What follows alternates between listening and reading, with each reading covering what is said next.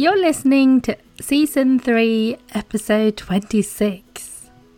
Hello and welcome back to Let's Talk Shop. My name is Therese and I'm your host. If you are new to the podcast, then welcome. I'm so happy that you are here. I run a business called Small Business Collaborative where I help small business owners grow and scale their wholesale and essentially grow their businesses through sales. If you're tuning in on the Monday when this episode goes live, today is the last day to get your spot on Let's Talk Sales, my course that I'm running in September to help you get on top of your sales and grow your sales this year. You can find all the details on my website and you can book straight on there as well. Doors close this evening, Monday the 3rd of August at 9 p.m. The course is for you if you want to feel more confident about selling this year, if you are uncertain how to sell this year due to COVID, and of course it's for you if you want to grow your sales this year. As you probably already know, if you're listening to this podcast, September is a really key month for buying for independent retailers for autumn. And without trade shows this year, retailers still need stock. As you've heard from several guests on this podcast, they do want to hear from you guys. So if you're feeling unsure about how to do that, sign up to the course and let's do it together in September. This episode is a quite lengthy episode, so I'm actually going to head straight into it. Of course, I always love it when you share where you're tuning in. You can tag me. I'm small_business_collaborative over on Instagram, but we're going to head straight into the episode. Today, I'm speaking to Jeremy from Blue Eyed Sun. Blue Eyed Sun is a greeting cards publisher based in Brighton, and they also now distribute bamboo mugs and reusable water bottles. So they have branched out a little bit, and you will hear all about that in my chat with Jeremy from Blue Eyed Sun here on the podcast. Hello Jeremy, thank you so much for coming on Let's Talk Shop. Good morning, it's lovely to be here. Thanks for inviting me. Thank you for coming. I would love for you to tell us a little bit more about yourself and Blue Eyed Sun and how it all started. Blue Eyed Sun's been going 20 years this year. Wow. It started, amazingly. It's can't quite believe it myself. So it was started by my girlfriend at the time, Joanne, and I joined as a business partner about a year later. She was unemployable in her own words, and we sat down and made a big list of all the things that she could do because she's a very talented woman, and she'd done wedding dress designing and interior design, and at one point she'd had a small shop up in York. And it was a bit of a disaster, the shop. They took it on because it was £30 a week in rent. And it was on the outskirts of York. It was £30 a week for rent for a reason. So it wasn't anywhere. There was no footfall. And it was early days for the internet. So they couldn't even drive footfall with Instagram like you can now. But and it was almost like a tiny, the size of some pubs' toilets. It's really small. And on the back of the door in this little shop that sold secondhand clothing and all sorts of bits and pieces, she had a card rack, and she'd started making these greeting cards using an old enameling kiln that she'd had when she was a girl with her dad. They used to take out this kiln on Saturdays or on rainy days and fire bits of copper with glass powder on them, and the enamel would sort of melt down on the powder and make these beautiful pieces of glass on copper. And so she did a bunch of designs, put them on the back of the door, and they were the best-selling thing in the shop. So when we came to doing this list, she'd moved to Brighton a year or so later, and when we came to doing this list together, she put greeting cards on the list. And we systematically went down through the list and worked out, if you want to earn 20 or 30,000 a year, how many wedding dresses would you have to make? How many houses would you have to decorate? Or, how many paintings would you have to do? She was a fine artist as well. And the cards came up as the sort of most accessible, easy thing to get going with. And so she put a range together, and we created an order form with a special offer on it. I remember, because this is really super early days, we cut it all out. We did it all by photocopying, basically, and then sort of created this form. And she took it to stores, and most of the stores were like, "Oh, sorry, we're not taking on any more card designers. And she said, well, can you just give me some feedback? And they'd look at them, and 5 minutes later, they'd ask her if she had an order form. And so it was a real hit. I remember her first shop was Malarkey's on Bond Street. And I was living in London at the time.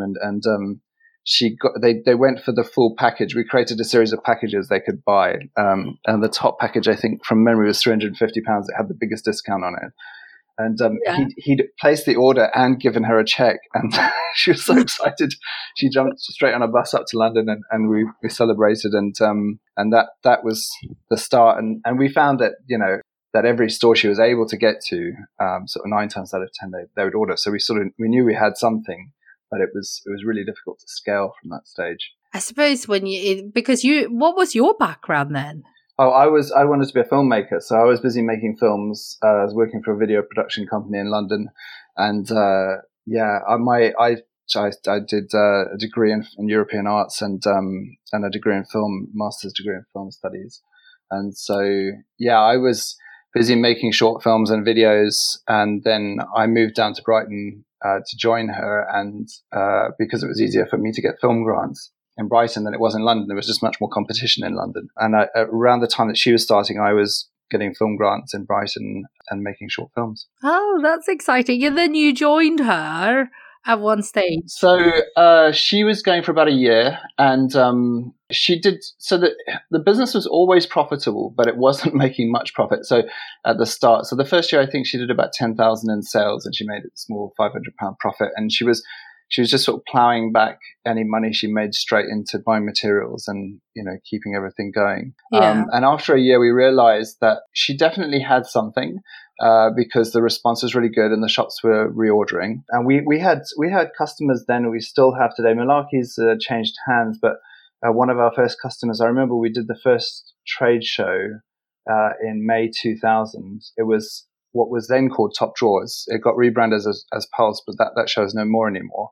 That whole experience was a baptism of fire. We had no idea about how many, we wanted to hand out flyers, and so because we couldn't really afford to print brochures, and we had no idea how many we needed. We had no idea how many orders we would get. But I remember some of our earliest customers are still with us now. So Vinegar Hill is a small chain of shops in the Midlands. Yeah, you know them. Beth has been on the podcast actually. Yeah, Beth. So Beth was like, I remember her in May 2000 coming on our stand, and I'd never seen anyone buy like that. So she came on and she knew exactly what she wanted. She'd looked at the cards, looked through them carefully, decided she liked them, and she was just in and out very quickly. And so we had experiences like that, which were really fantastic because they were showing us that she was going in the right direction. So in answer to your question, I joined the following year. We had done that May show, and then I think we'd booked in 2001 to go to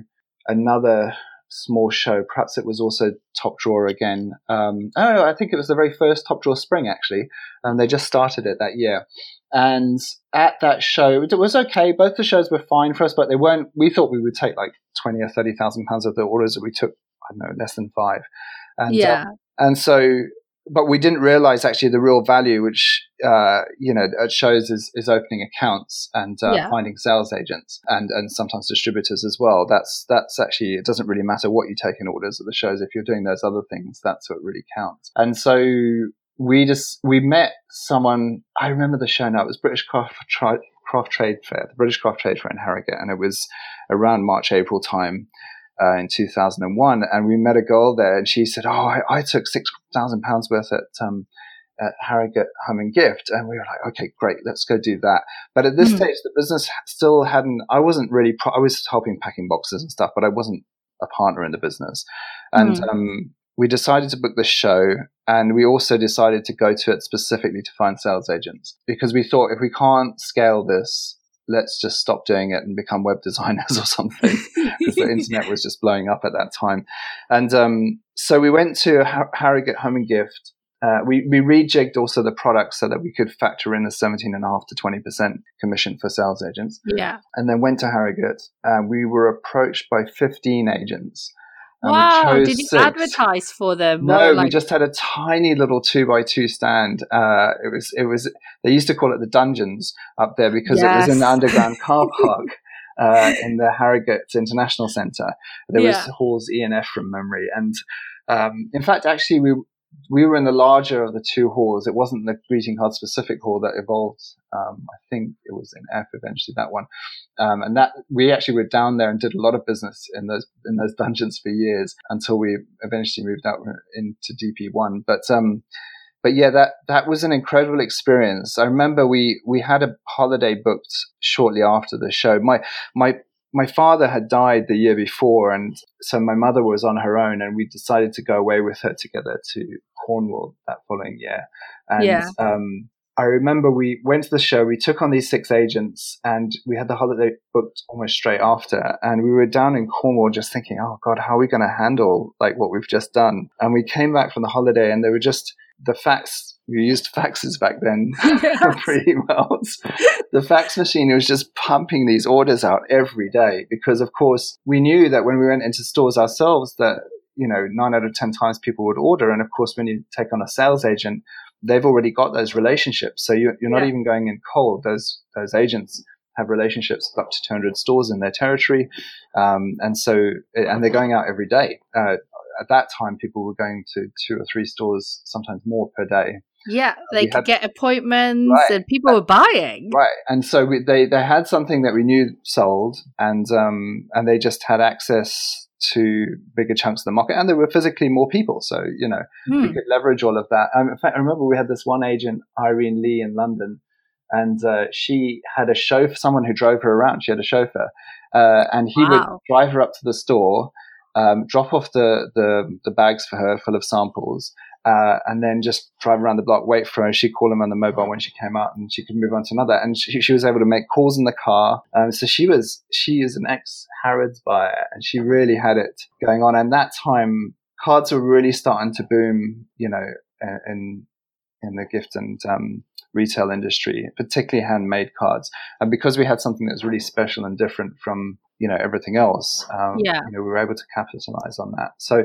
I was on that trip down to Cornwall. Actually, we had started getting busier that year, and we agreed that I would join as a partner in the business, and things just went from strength to strength from there. I think we went from 10 to 35,000 the next year, and up to 70 the following year, and 150 from there, and it just went up and up.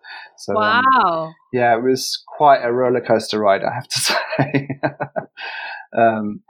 We were learning fast on the go because we were having to, we had to start hiring people to help us. I think we had our first employee in either late 2001 or early 2002, and she was just a friend, and we were working from home as well with that. So, that was all a very steep learning curve. Yeah. Then we took our first premises on 2003. It was, I think spring, summer 2003. We put a deposit down and rented 1,000 square foot space in a kind of series of workshops over, just underneath the archways in Brighton. As you drive into Brighton, there's a railway bridge there, and we were underneath there. And so that was great because having that space meant we could start to scale. And so we bought a couple more kilns. And then I think around that time, actually, around 2003, 2004, we had a big American customer approach us at our stand in Spring Fair. We used to be in an area called Focal Point, which was like a design-led section, like a top drawer within Spring Fair. And it was great because they you paid more for the space, but they leveraged marketing, and a lot of buyers used to go there because they, to find new. So like a summer house sort of thing. Yeah, like a small summer house, exactly. But companies that came out of there, for example, were companies like Hodgepodge, which eventually sold, I think, to Carte Blanche, and Little Dog Laughed. I don't know if you know them, but they started in Focal Point as well. Rachel Ellen was in Focal Point. Oh, okay. There were a few. They were all small back then, and it was organized by a woman and her husband, and then her husband passed away, and she kept it going for a number of years, and then decided to retire. But we did a lot of business there, and I remember we had this huge order from this buyer. She came along. I was on the stand all day, and I kind of dealt more with the sales and marketing, and Joe dealt more with production and design. Yeah. And this buyer came from this big American store, Papyrus, in the States. Oh, yes. And I'd gone off and had a sandwich, and I came back, and at that time we were in negotiations to start distributing in America with a big American distributor. Yeah. And so Joe had met this woman, and she said, well, like, I don't know if I can take an order because, we're talking to this distributor. And at that time, I think they had 120 stores. And I came back, and she said, oh, this person came by and she left a card. And I said I didn't think we could do it. And I was smiling, but inside thinking, oh, no, what have we done? and she did say she'd come back, and fortunately she did. And actually it was funny with that whole business with the distributor, because those cards were very labor intensive and quite tricky to make, because they involved sitting in front of an annealing kiln that was 900 degrees Celsius, and you could only cook 20 of them at a time. And so if we'd gone with the distributor at that stage, we would have probably tripled our volumes, but we would have had half. Typically your margins are 50%. So, your discount is 50%. So your margins are very slim. And that would have just meant that we were super busy, but actually not making really money. Benefiting from it. Yeah. So, but actually with this retailer, she was happy to buy at trade price. So we had all that margin in there, which would enable us to grow and do everything that we wanted to do with the business. And so we ended up turning down the offer of the distribution and going with this one customer. And they're still a customer to this day. We don't do enamel cards anymore, but because the price of copper just went through the roof. It was 5 times the price of what we started at. So, that sort of combination of things was all a big part of the growth. And sort of negotiating how we grew over those years was a tricky business. We had to choose our opportunities wisely. I remember at one point we were offered an opportunity to go into Woolworths, and that at the time they had 900 stores, and we were focused. Our caption was gorgeous handmade cards for design-led shops. And that's where we were focused. We didn't want to sell to everyone. We just wanted to sell to people who had beautiful stores. It didn't matter if they were gift stores or card stores. And we had people in the early days like Paperchase and Harrods, and all those guys approached us. I mean, now it's a lot tougher to get into those stores. Yeah. You have to be in trading for a bit. And similar with John Lewis. I mean, I think at the time someone said to us, so you need to be exhibiting for 2 or 3 years before John Lewis will buy from you, because they want to see that you're a serious business and you're established and all the rest of it.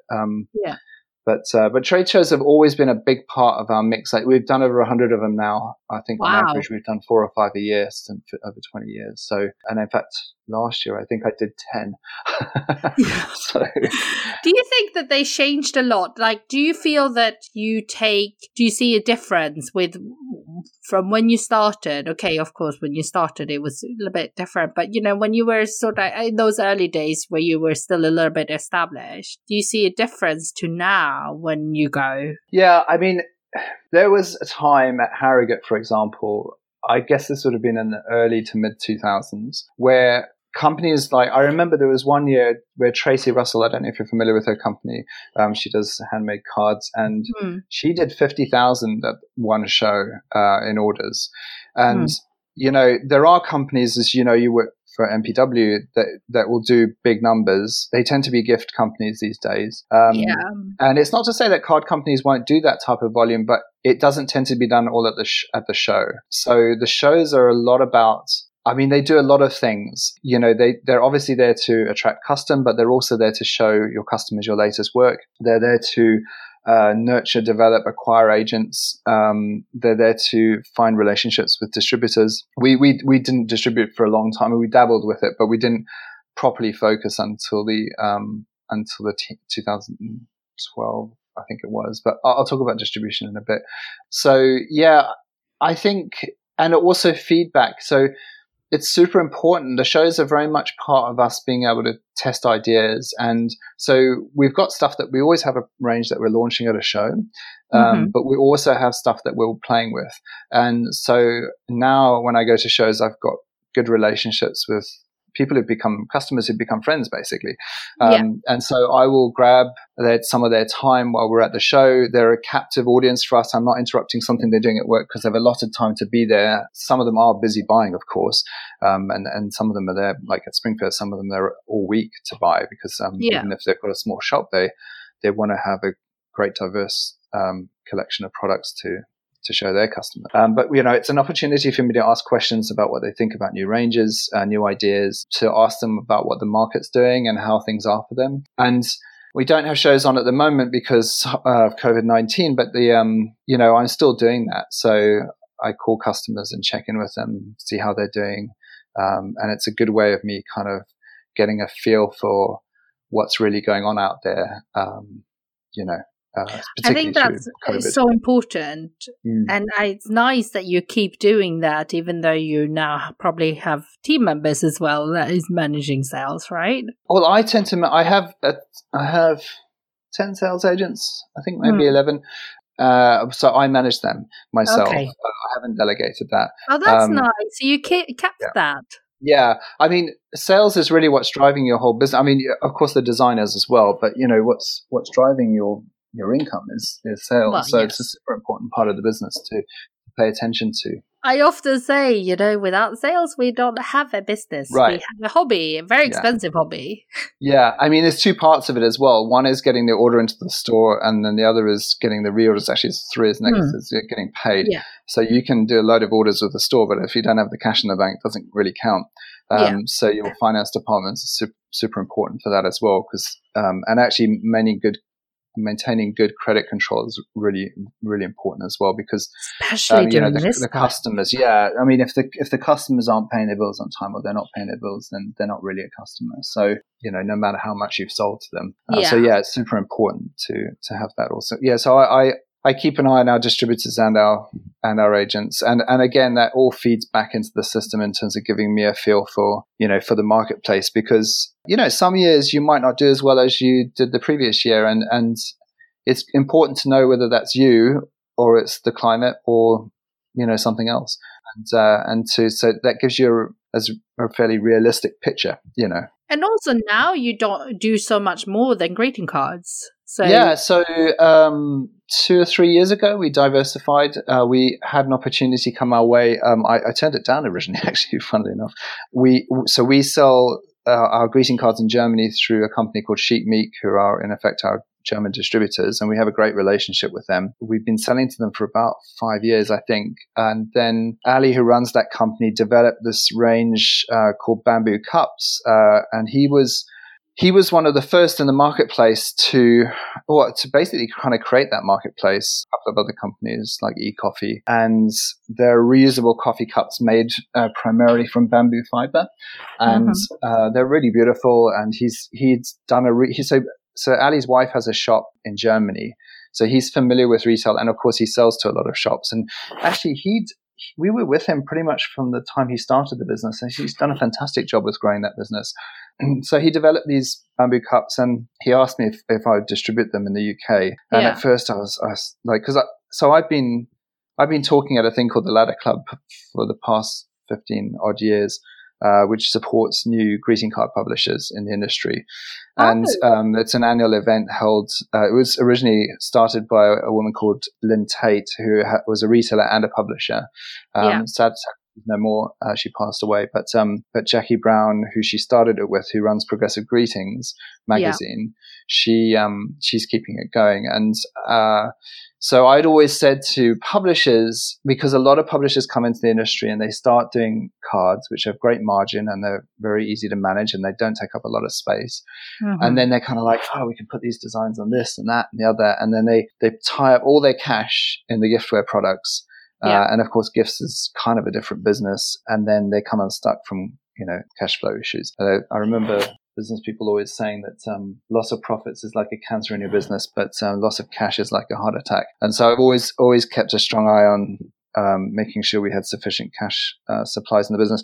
So I'd always advise these people not to go into gifts. And then I was getting approached with this offer of going into gifts. So I was very hesitant to start with. And actually, I turned the offer down. And then Ali was quite persistent, came back a few months later, and they were also selling very well at that time. So it was part of a sort of boom that happened with reusable coffee cups. And I decided he showed me all the orders that he took at Spring Fair that year. We had a meeting and I looked through them all, and I already sold to at least half the customers. And that was the other thing. I was like, does this actually fit with who we sell to?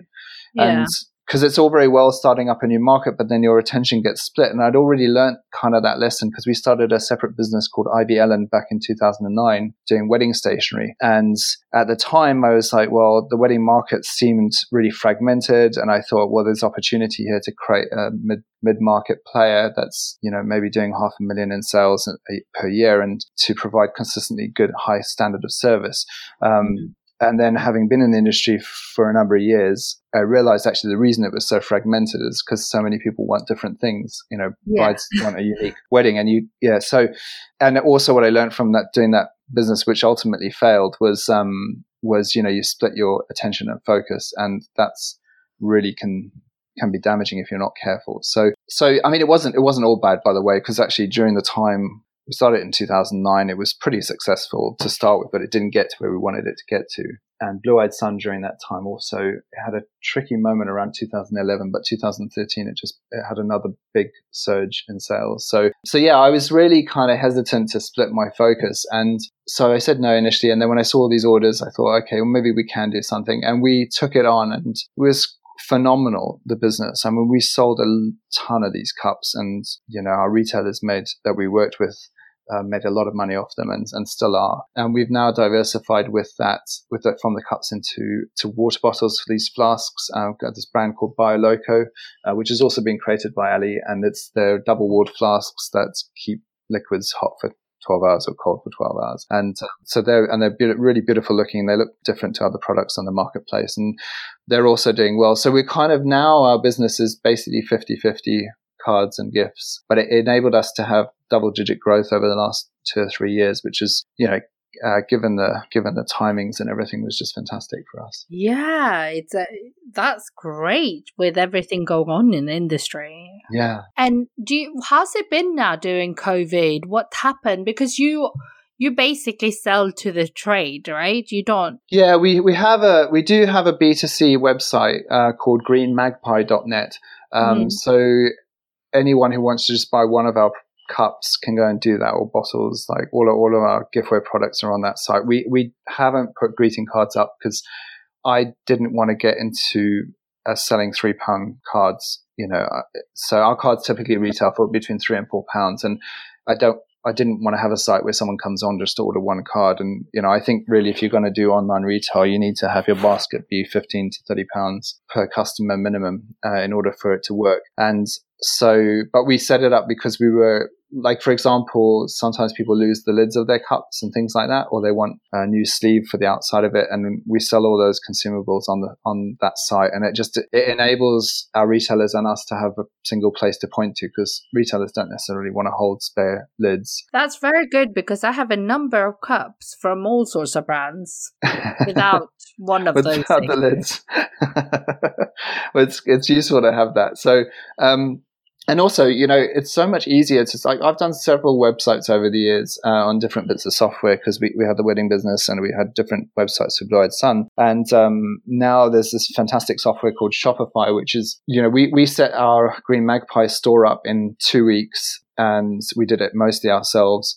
It was that easy to do, and it looks, if you go to it, you'll see it looks fantastic, and modern. It's actually better than our Blue Eyed Sun site in some respects. Our Blue Eyed Sun site runs on something called Magento, and so yeah, that has been a good lesson. But in terms of, we're primarily B2B, so and in terms of how we market to people, as I said, we do 5 trade shows a year. We're doing 4 printed brochures a year.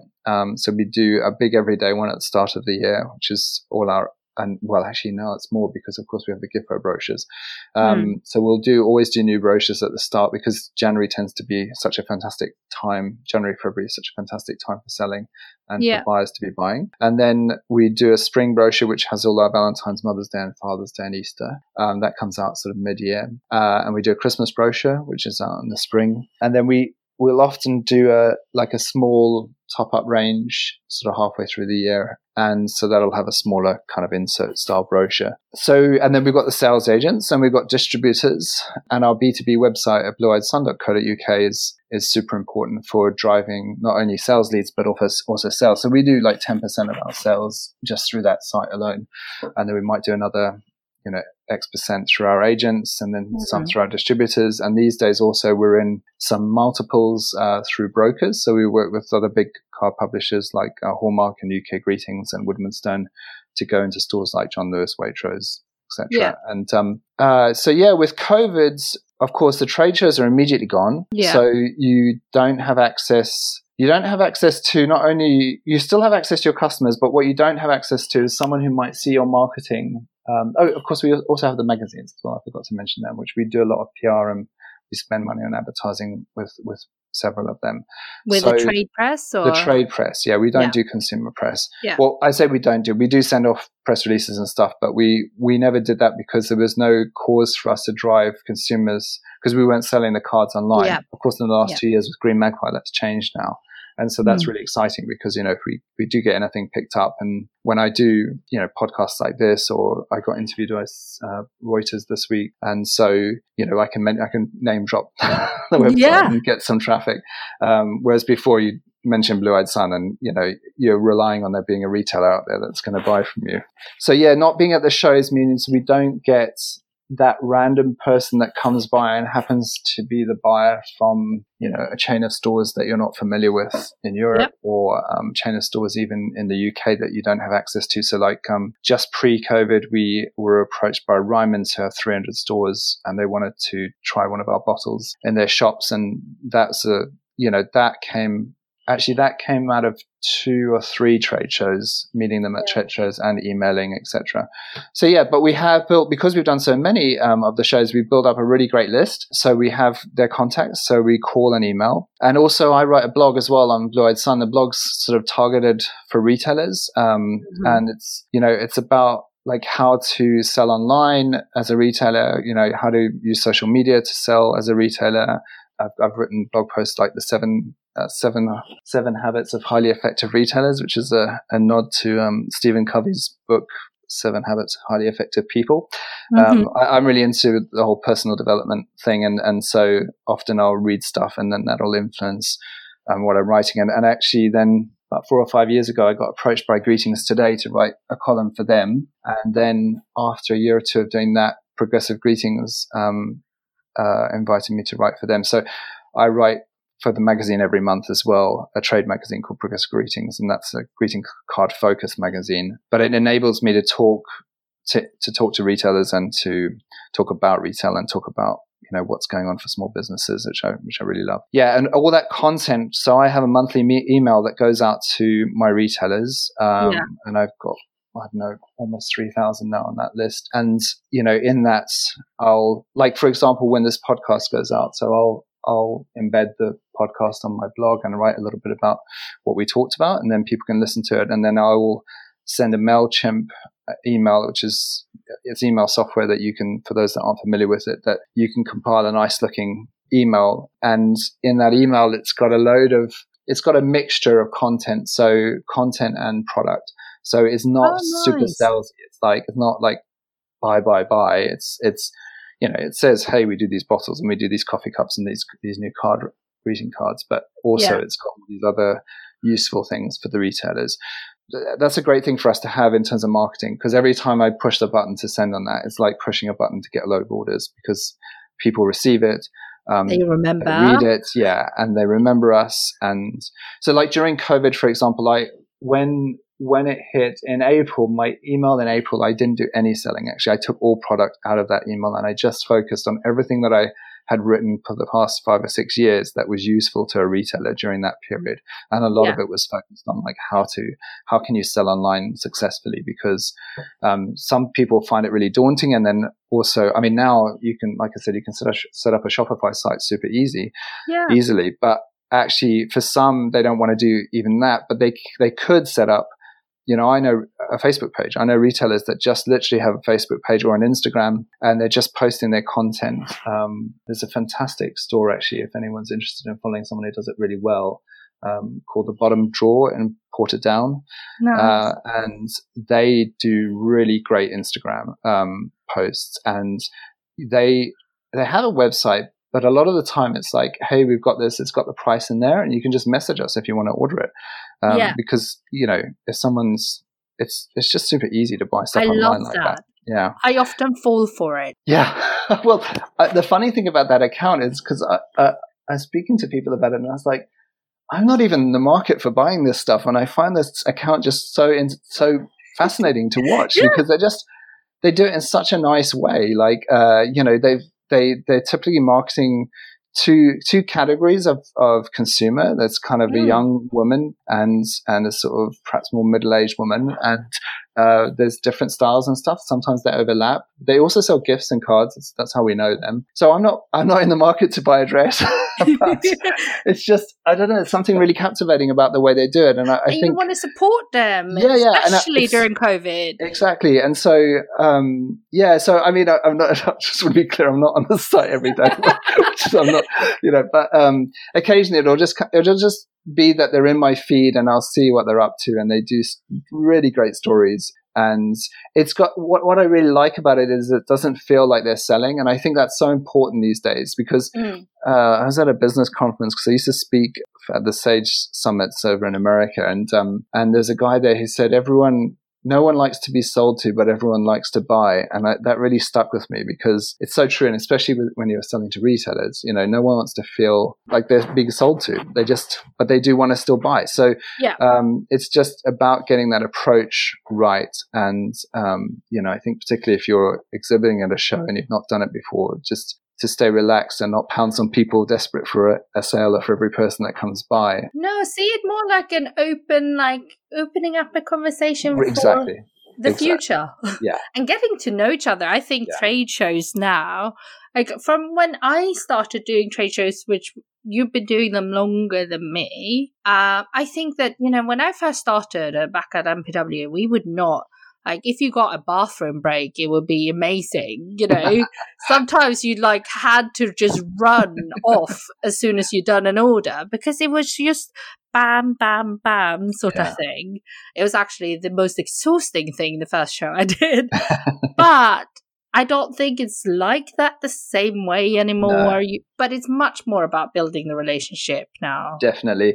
And I think, if you, as we've grown, we've had to manage that in careful ways. So, I'm very much aware. So I have people helping me on the stand, but I'm very much aware that I do take orders from customers. Of course I do if someone really wants to order with me. But often I will field, if a customer is perhaps a smaller shop, I might field the order to one of my team so that I can be available if a large distributor comes by or something, or a multiple comes by.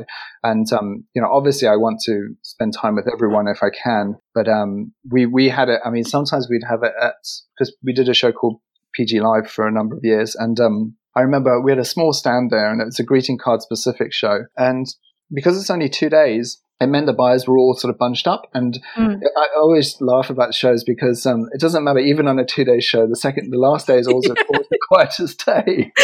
So everyone turns up on the first day, right? So in effect, it's sort of a 1-day show. It's not, because you do get buyers on the second day. But I remember one time I had John Lewis, Paperchase, and there was someone else like that, all on the stand at the same time, not being aware of who the other customers were, and all expecting me to be able to talk to them at the same time.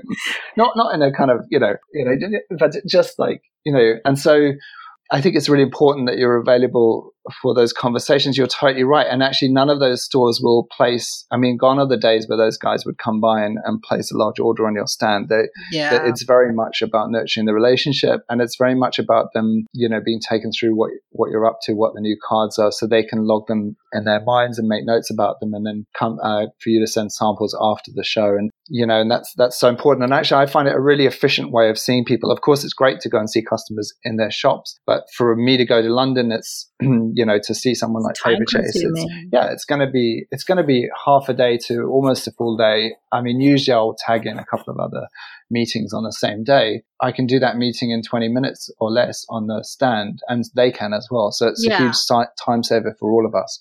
For everyone involved, So I think COVID has really, obviously thrown a spanner in the works for all of us. It was really interesting because at the start of the year, we weren't sure how Christmas was going to be last year for retailers, and when I was talking to them, they were saying actually it wasn't too bad. And we did a lot of good orders at Top Drawer Spring in January, and we had some great orders at Spring Fair and some good new accounts. And everything, we were sort of vaguely aware. I think the first 2 cases were in York on the Thursday before Spring Fair, and then the third case in Brighton was on the Thursday of Spring Fair closing. And so we were aware that something was going on in the world with this virus, and actually the organizers of Spring Fair did a great job of getting a lot of hand sanitizer, little pots of hand sanitizer for at all the entrances. And little did we know at that time that hand sanitizer was gold. 3 weeks later, you could be selling those little bottles for 10 quid a pop.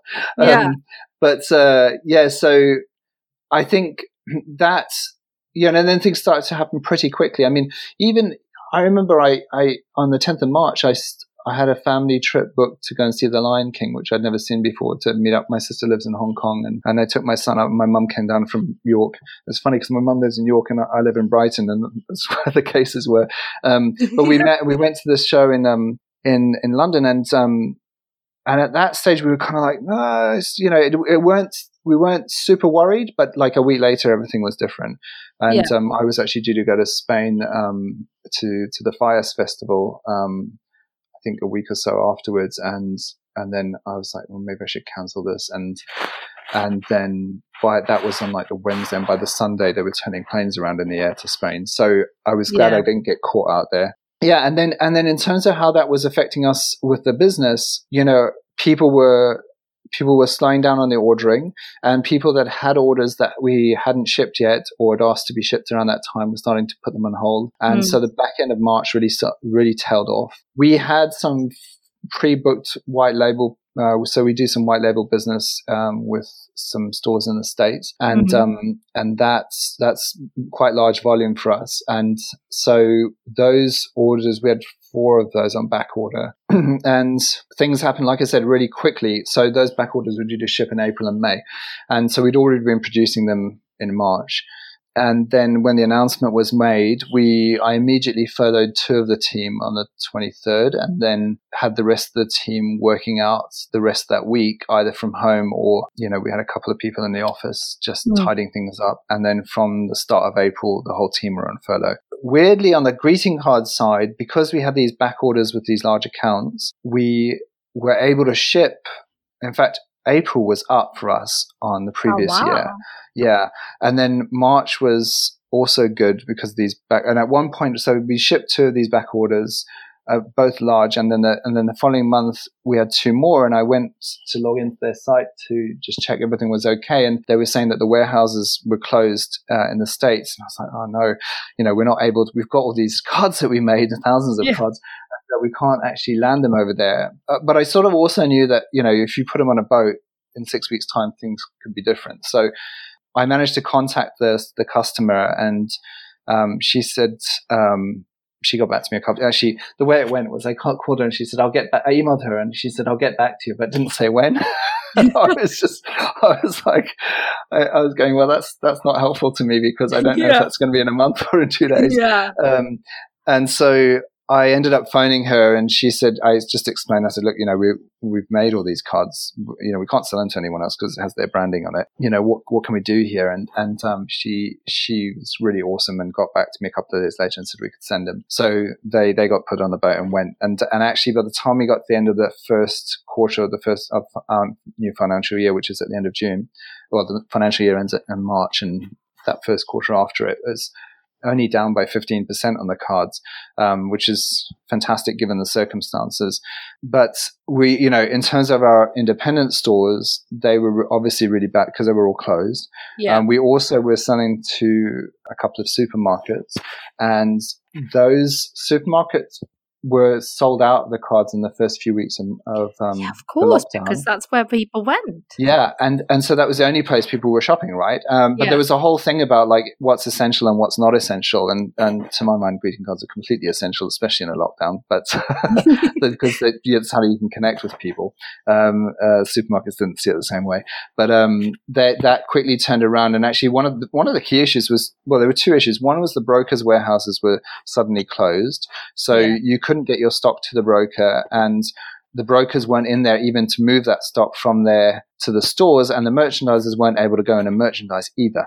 So the way that works for people who aren't familiar with cards is that the reason supermarkets use a broker is they don't want 30 or 40 suppliers all filling up the pockets or the spaces in stores for the greeting cards, because that means that their shops are going to be full of suppliers all the time. They have one supplier who comes in and looks after the greeting card racks and makes sure that they're fully stocked and everything all the time. Because, of course, if they're not stocked with cards, you're not going to get any sales from the space. And that is pretty much what's happening. We know this with toilet paper and all sorts of things, don't we, from the COVID supermarket experience in the early days.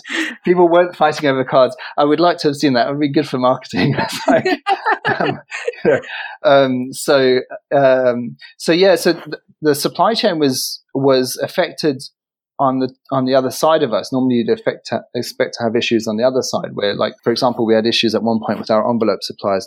We couldn't get supply of envelopes from certain people. So that all happened in the early days of the lockdown, where we couldn't actually, even though the supermarkets were selling great guns, we couldn't actually get more of our product in there. And then when they did open up, that got really busy very quickly, because there was, the two areas where people got busy was that we had about half a dozen really good online retailers who were selling just stacks of cards. And then, supermarket retailers. And it was surprising, I think really looking back, it's a real sign of one of the weaknesses in our industry is that not enough retailers have got an online presence, and actually a lot of them are taking care of that now. We get emails every week now asking for images and stuff, which of course we are able to supply for people setting up their stores. And it's also tricky, like you said, when you have a gift shop, for example, it's not maybe greeting cards that you put on first, even though they were so popular, because it is a low sale. Yeah. It's really, I think probably the way to do it is if you're a shop is to have it as an add-on, like an upsell in the basket at the end, like, or to have it available for sale, but have a minimum order value that people have to achieve to get free carriage. Lots of them have done bundles too, which I think is great. Right. That's a really good solution as well. So the when that supply chain came back on, the other thing that happens with brokers is they never, so they're under contract to not have those pockets empty in the stores and the supermarkets. And that's obviously makes sense for everyone, because the supermarket doesn't want to lose sales, and neither does the broker, and the brokers typically, neither does the other publishers. The brokers typically will have, like, say 70% of the space in store, and they will merchandise their products and the other products that the retailer wants to sell in those stores. But they're not always accountable for what they're ordering from you if they order it too much.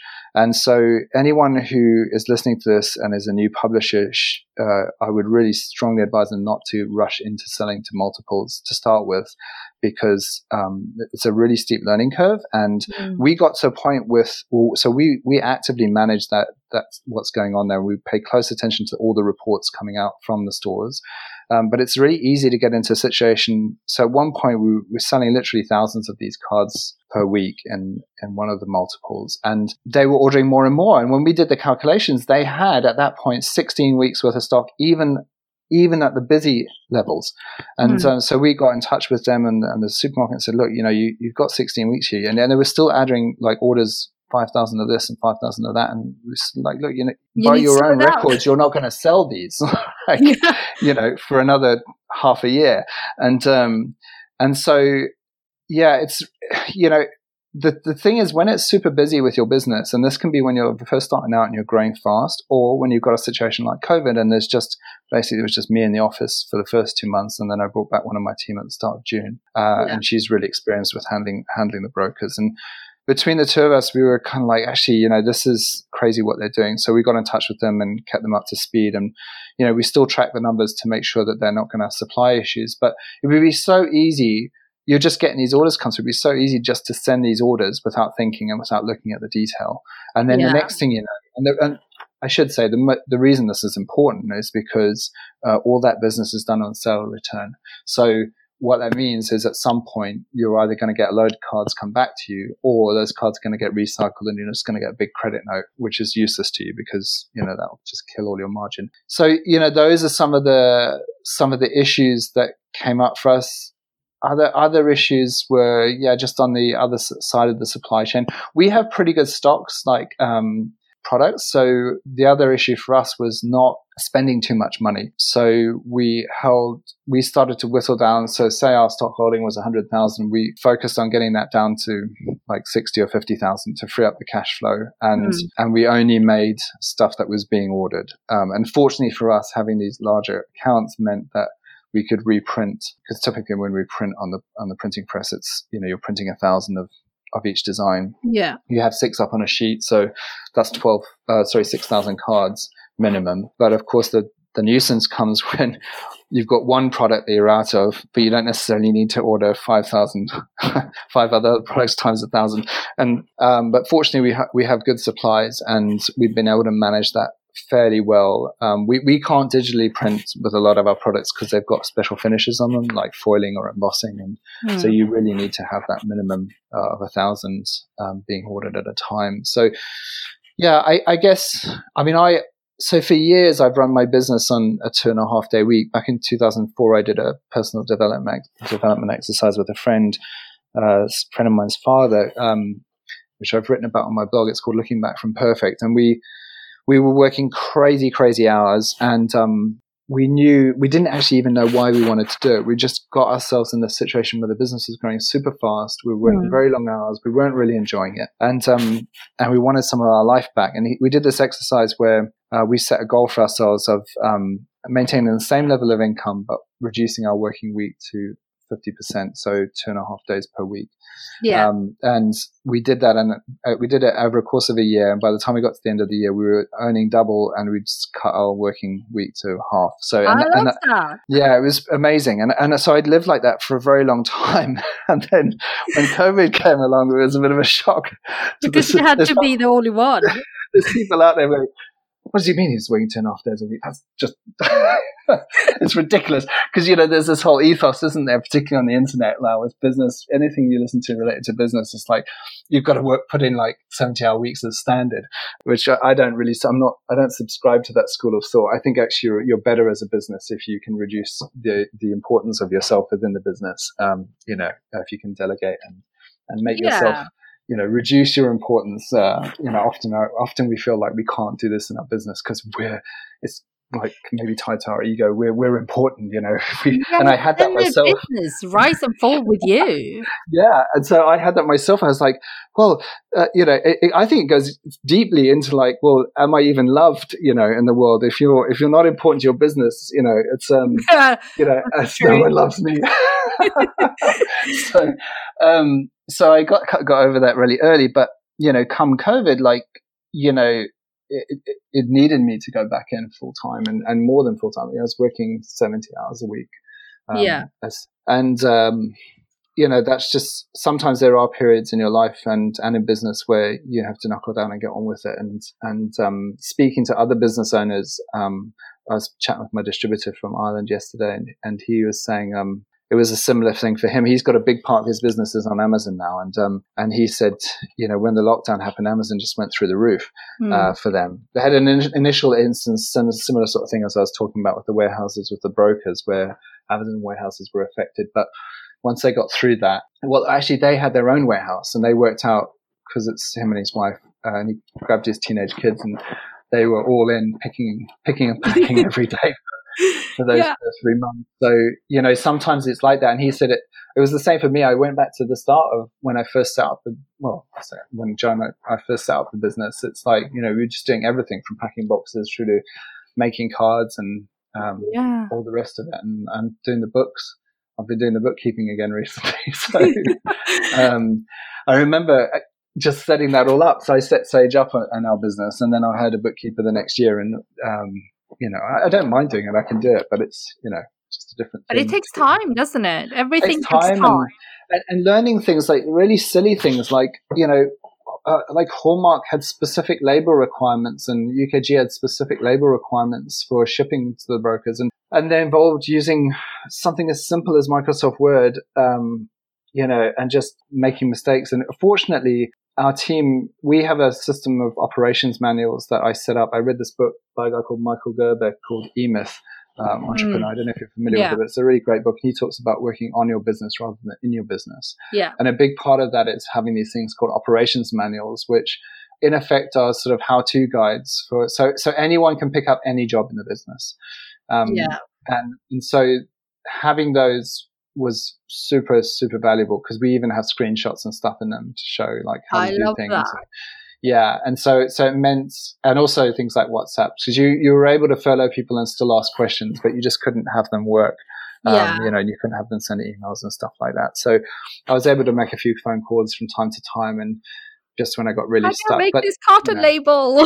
Just, oh God, the freaking label, I tell you. It's like, you would, and just, it's something as stupid as a label. I remember just sitting there going, oh, my life is too short to be doing this nonsense. I know. You're doing, right? And so you got to do it. And it's, you would have thought it would be something, I mean, I had an issue with my, so we have a server in our office. It's just a simple NAS drive, but it has, I mean, it looks, when you look at this kit, we moved into this fantastic building that we bought about 5 years ago, and it had all this kit installed, this whole Ethernet network. And in the past, I would have looked at like something like that and just gone, no, thank you. But yesterday, I was kind of like, I figured out what the issue was, and I bought a new switch to replace it and stuff. But so that kind of thing, it's like, it's funny when you're in a business, isn't it? Because there's things that you come up against that are incredibly complicated looking, and you just breeze through them. And then other things that should be super simple, like a label.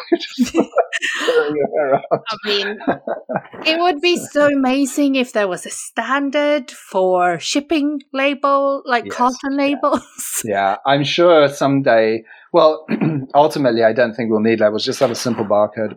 Yeah, and it'll be true. The blockchain will.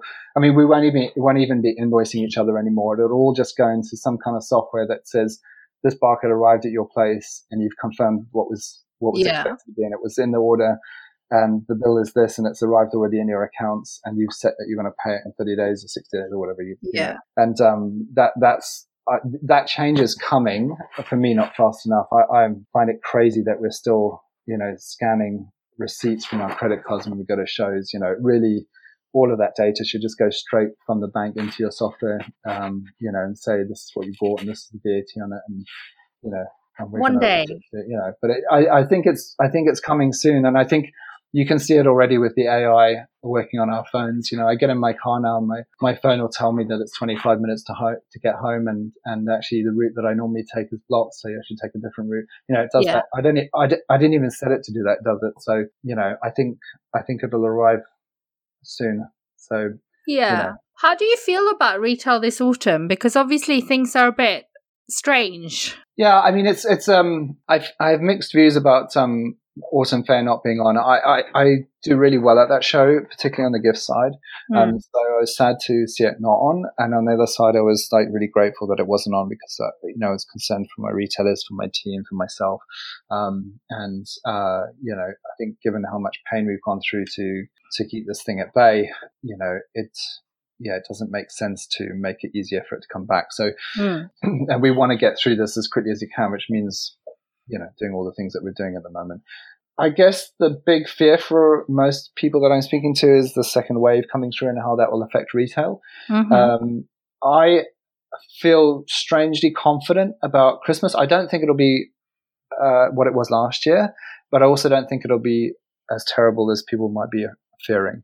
I think that one of the positive things that's come out of COVID-19 is we've all been socially distanced physically, but emotionally we've got a lot closer to one another. So I don't know if you've had this experience, but even as busy as I've been, I've had more conversations on the phones with family and friends. I've been messaging, Skyping, Zooming, all these fantastic tools, and people have been buying and sending, this is what I'm hearing anecdotally, sending more cards and letters to one another.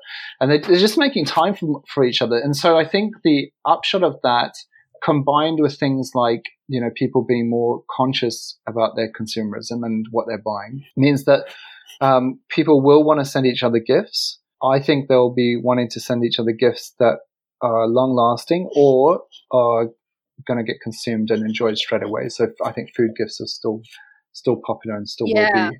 But gifts like a reusable cup or bottles or reusable bags, things that are going to mean that they can, get more than 5 minutes use out of.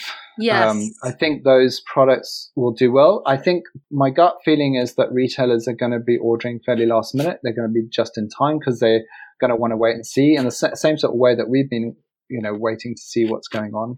And we've been only ordering what we need to. But I'm definitely seeing an uptick each month in volumes of gifts and cards now. So the low points, we're coming out of the low points. And so I expect really people will want to buy and send each other things. So that's going to happen in September, October into November for retailers stocking up on those products. And I think also retailers who haven't set up online, they've probably got another month or two before they can get that all going, and that is achievable with software like Shopify. But especially if they keep it simple, or even just setting up a social account and just posting photos of what they've got, and just engaging with people that come into their stores. So I think consumers will still buy stuff for Christmas. Of course, you've got to remember as well, a lot of the things that people were spending money on this year, they haven't been able to spend money on. So there is probably cash there.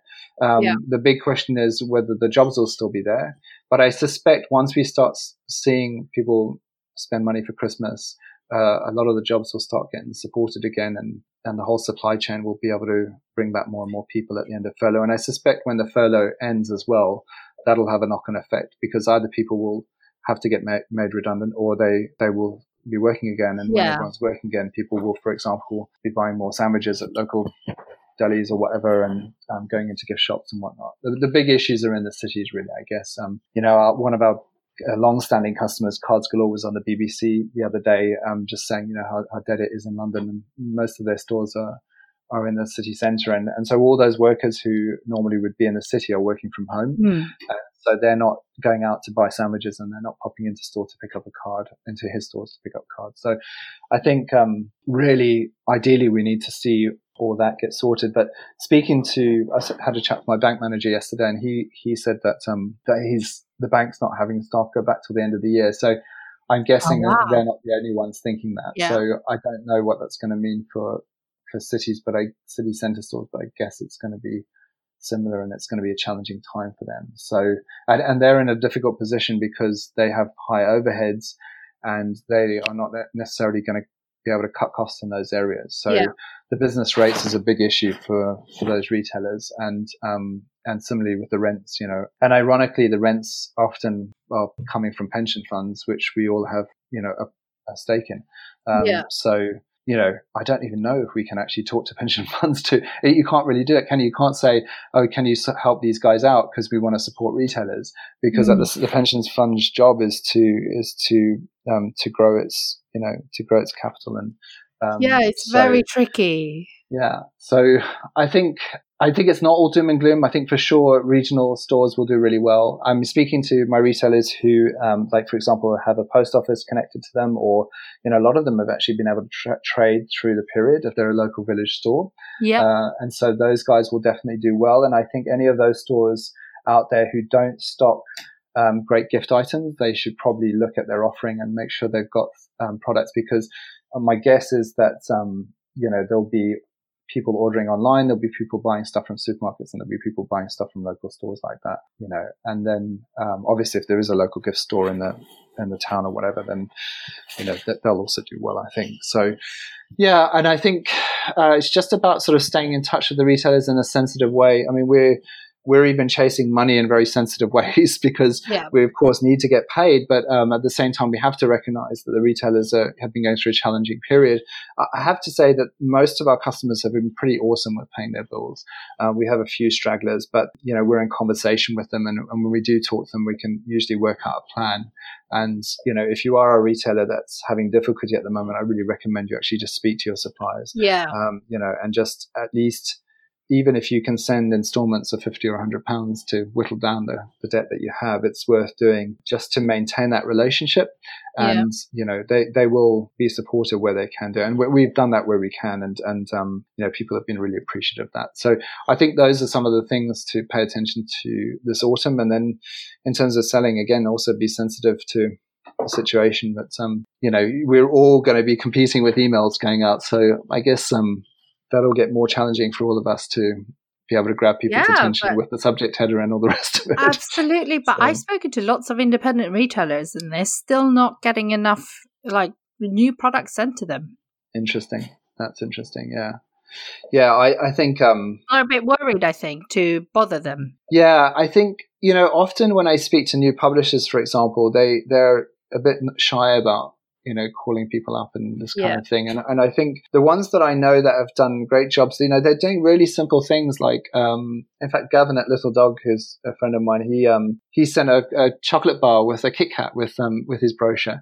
And he didn't even send samples. He was just like, it's nothing like having a break with a Kit Kat and a nice new brochure. And it's just a simple, nice thing. And had a really good response from that. We did a thing with chocolate one year at the shows, which was really fun. I saw a speaker whose name will come to me in a moment, but he Jeff Ram, that's right. He was at the Gift Association Members Day one year, and he talked about this wedding photographer who had a wedding show coming up, and he got the list of all the couples that were coming, and he called them and said, "What's your favorite chocolate?"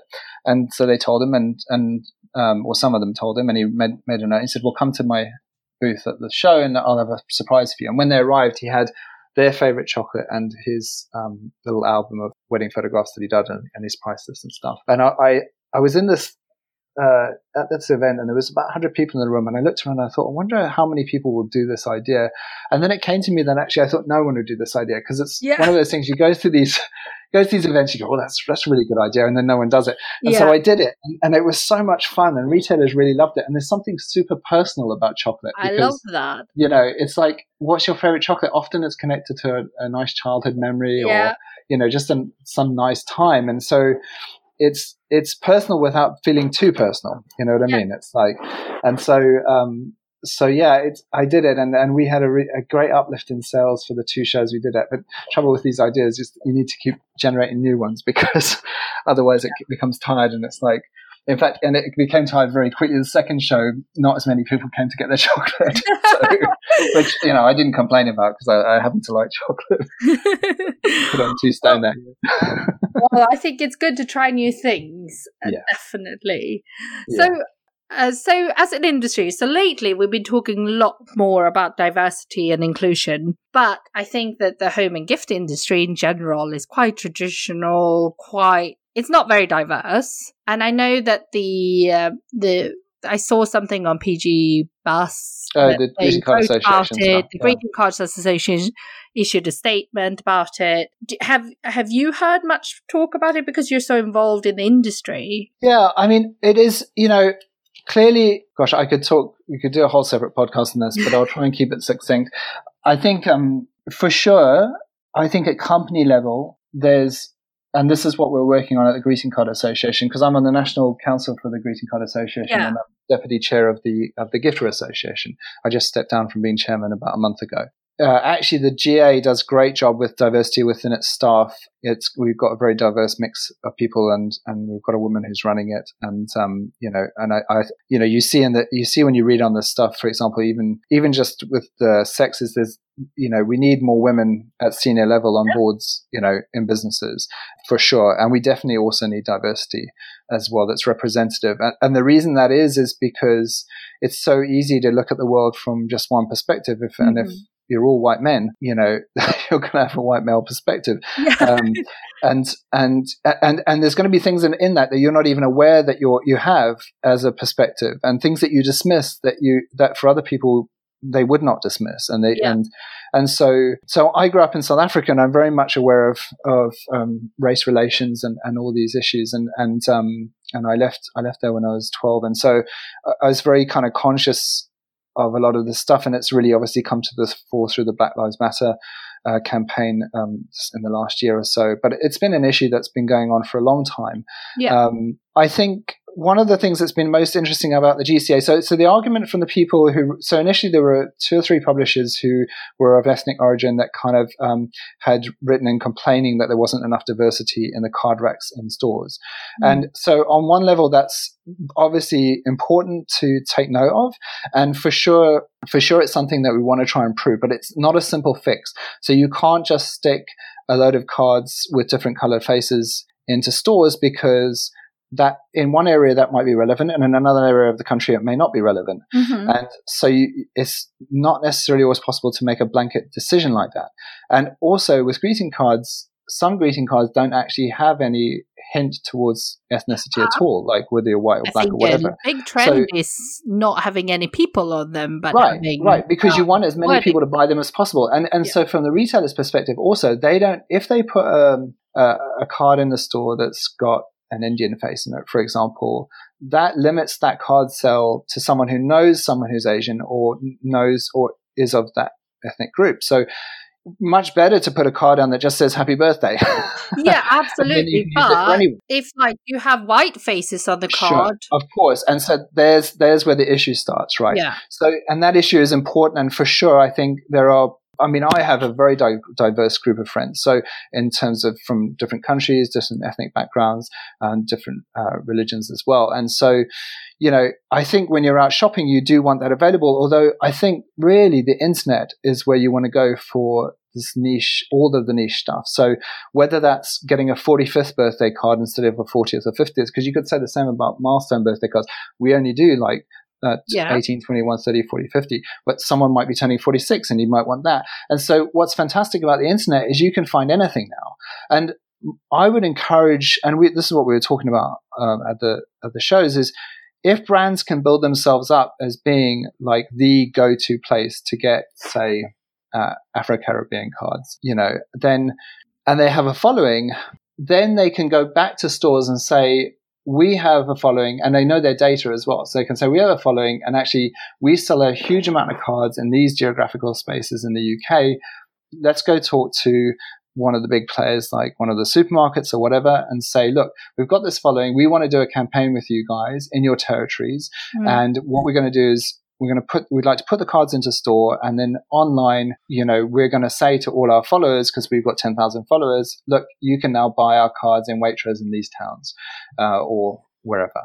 And that, to my mind, is a more powerful way of getting the growth, because the trouble is people have tried over the years to bring in different, I know this because I've been in the industry 20 years and I've seen companies come and go. And also a good friend of mine, Raj, he runs a company called Devora, and he's very experienced in selling these particular products. And so, he has he will talk at length about it. So probably a good person to get on your podcast actually to talk about this subject in more detail. Yeah. And so, but actually that aside, one issue is like having cards with different colored faces on them, for example. And the other issue is a more systemic issue, which is having people in our businesses that are from more diverse backgrounds. And so there is the real issue from my mind, because often you're talking about subconscious biases that are going on for people who are hiring that don't even realize that, for example, when they're advertising for a job for someone to arrive to a company, are they advertising in a place where someone, of Asian origin or Afro-Caribbean origin or whatever it is, or even a different religion might apply? If you go into a lot of greeting card publishers, for example, and you look at their design teams, they tend to be young white females. Yep. Why aren't there different colors and religions in these groups? And so, is it because the jobs aren't being advertised in the right places, or is it because, it's probably more to do with that. I think it goes quite deep there, because art degrees in this country are not very, the students are not that diverse always. Well, I have an Indian friend of mine, and he said he's a failure in the eyes of his parents because there's only 3 options when you're in your career. It said lawyer, doctor, or failure. You might add accountant in there, I guess, but you know what I mean. And so, but sure. I think it's a systematic issue, with our diversifying our workforces, whether that is religion, skin color, or sexual preferences. Yes, It's a much more lengthy thing, but I think for an independent gift shop, for example, if you sell greeting cards with white faces on it, it's at least one step in the right direction to maybe look at your like customers, and if there is diversity there, well, whatever that means in your area, you look at catering to them more. Yeah, I think so. And I think at least there could be something, couldn't there? And I think, that is important. And it is about sending signals out to the world. And perhaps there is an argument even like for saying, well, we're not going to do a full range of these, and they may sell or they may not sell, but we're going to show that we're actively engaged with this area. Waterstones, for example, they've taken on Afrotouch greeting cards after that PG Bus article. Yeah, I mean, it would be really interesting. I know John Proctor, who runs that business. I know him very well. I used to sell to him almost 20 years ago. And I love how proactive those guys are. And actually, if there is anyone who's got a diverse customer base, it could well be them. I guess the proof will be in the pudding with that, and time will tell. I think it's super important to have different groups engaging with product. I have a shop in Brighton called Crease Cards, run by a really lovely guy called Paul, and he has a lot of gay cards in his store, and he has a lot of rude ones at the back, a section at the back, and he has regular custom from that. And so there are, for sure, there's cards that are going to cater to different groups. It's about the access, and to my mind, yes, you can put them in stores, but the danger is you put them in and they don't sell, and then people go, oh, that doesn't work, and so really the better way to go in, I think, is via the internet. So you can actually be sending customers, because it's so powerful now, having a strong Instagram account, or a strong social media presence, and you're saying, yeah, we've opened these stores and these are the stores, and then there's already a hashtag. I can't remember the specific hashtag, but someone's got a hashtag. I think it's for black cards, and they, that's a huge following. And so anytime a store that sells those products is posting on their social, they can put that hashtag, and then that'll drive business towards their stores. So I think there's the whole bigger picture. But to my mind, I think it's super important to be open to diversifying your workforce. It starts there, I think. And these are more systemic issues. Like, it's kind of like making it more attractive and to different groups to apply for these jobs and to actually have them. And then also another really important thing is to just actually get different people involved in the organization. So we're talking about that at the Greeting Card Association. We just did a video recently about sending cards, and actually the call went out to everyone who was a member of the association. But actually what got missed is, there's a lot of there's men and women in there and different sexualities, but, got missed that there wasn't enough people of color in the video. And actually, in South Africa, when they made the change, they started doing reverse discrimination to actually address, because it was such a huge imbalance, with white-owned businesses, for example. They started doing these black empowerment partnerships, where just to get more people involved, more people of color involved with businesses, and get more people on boards and what have you. And there's a lot of kind of it's a contentious issue for some people, because the argument when I speak to people is like, look, you need to do this, but people are like, well, people have to become board members on how good they are, and of course that's important, and also you still have to get visual mix in there, you know what I mean? Yeah. And so it's the same with the video. So that video should really have had, we should have made a more active. And had you had more of a diverse in the video, board members or people in the organization, maybe someone would have picked it up. Exactly. Or if it was encouraged in the company culture to point it out, if you felt like that, to voice it, for example. I don't know. I think that it's only good when we can have that kind of open discussions in our business places. Yeah, I think it's interesting. I was speaking to a publisher friend of mine. He runs a big publishing business in the UK, very successful. And so he has over 100 staff, and he talked to people of color in his staff. And And they had never been isolated in that way or just made distinct in that way. And they I don't want to get the wrong words here, but it's not that they were uncomfortable, but it was like they'd never thought of themselves as of color in his organization. Yeah. So there's something about that as well. And it's a weird thing, isn't it? Like once you start talking about it, clearly there are issues. There are things there for people. People do feel affected by this, and people are affected by that, no doubt. And also, some organizations have actually already made these moves, and to the point where actually, people aren't considered gay or black or whatever. They're just, they're just part of the team. And, so I think it comes back to that positive discrimination thing again. You need to show signs that this is okay and it's acceptable, and you need to keep doing that constantly. I think, there is a school of thought. I heard the psychologist once talk about, this is more, about misogyny. He said, if there's a misogynist in a group of men and there's a joke about women and they all laughed, it's like a seal of approval on his misogyny. And, that misogyny can turn into something more violent and ultimately lead to, something that's going to hurt someone, and all of that kind of starts with an acceptance by the group of, the putting down of women or the laughing at women, if you like, in that way. And I think the same applies when you're talking about race. So, racist jokes are out completely, never should be in, frankly. Should have never been in the first right, place. Exactly.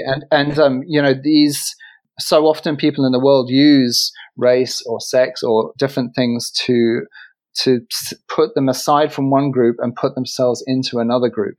And I think if you find yourself in a situation where that's being done, you have to stand up and say something. And if you find racism appearing in front of you, or sexism, or any of these things, or homophobia in front of you, got to stand up and talk about them.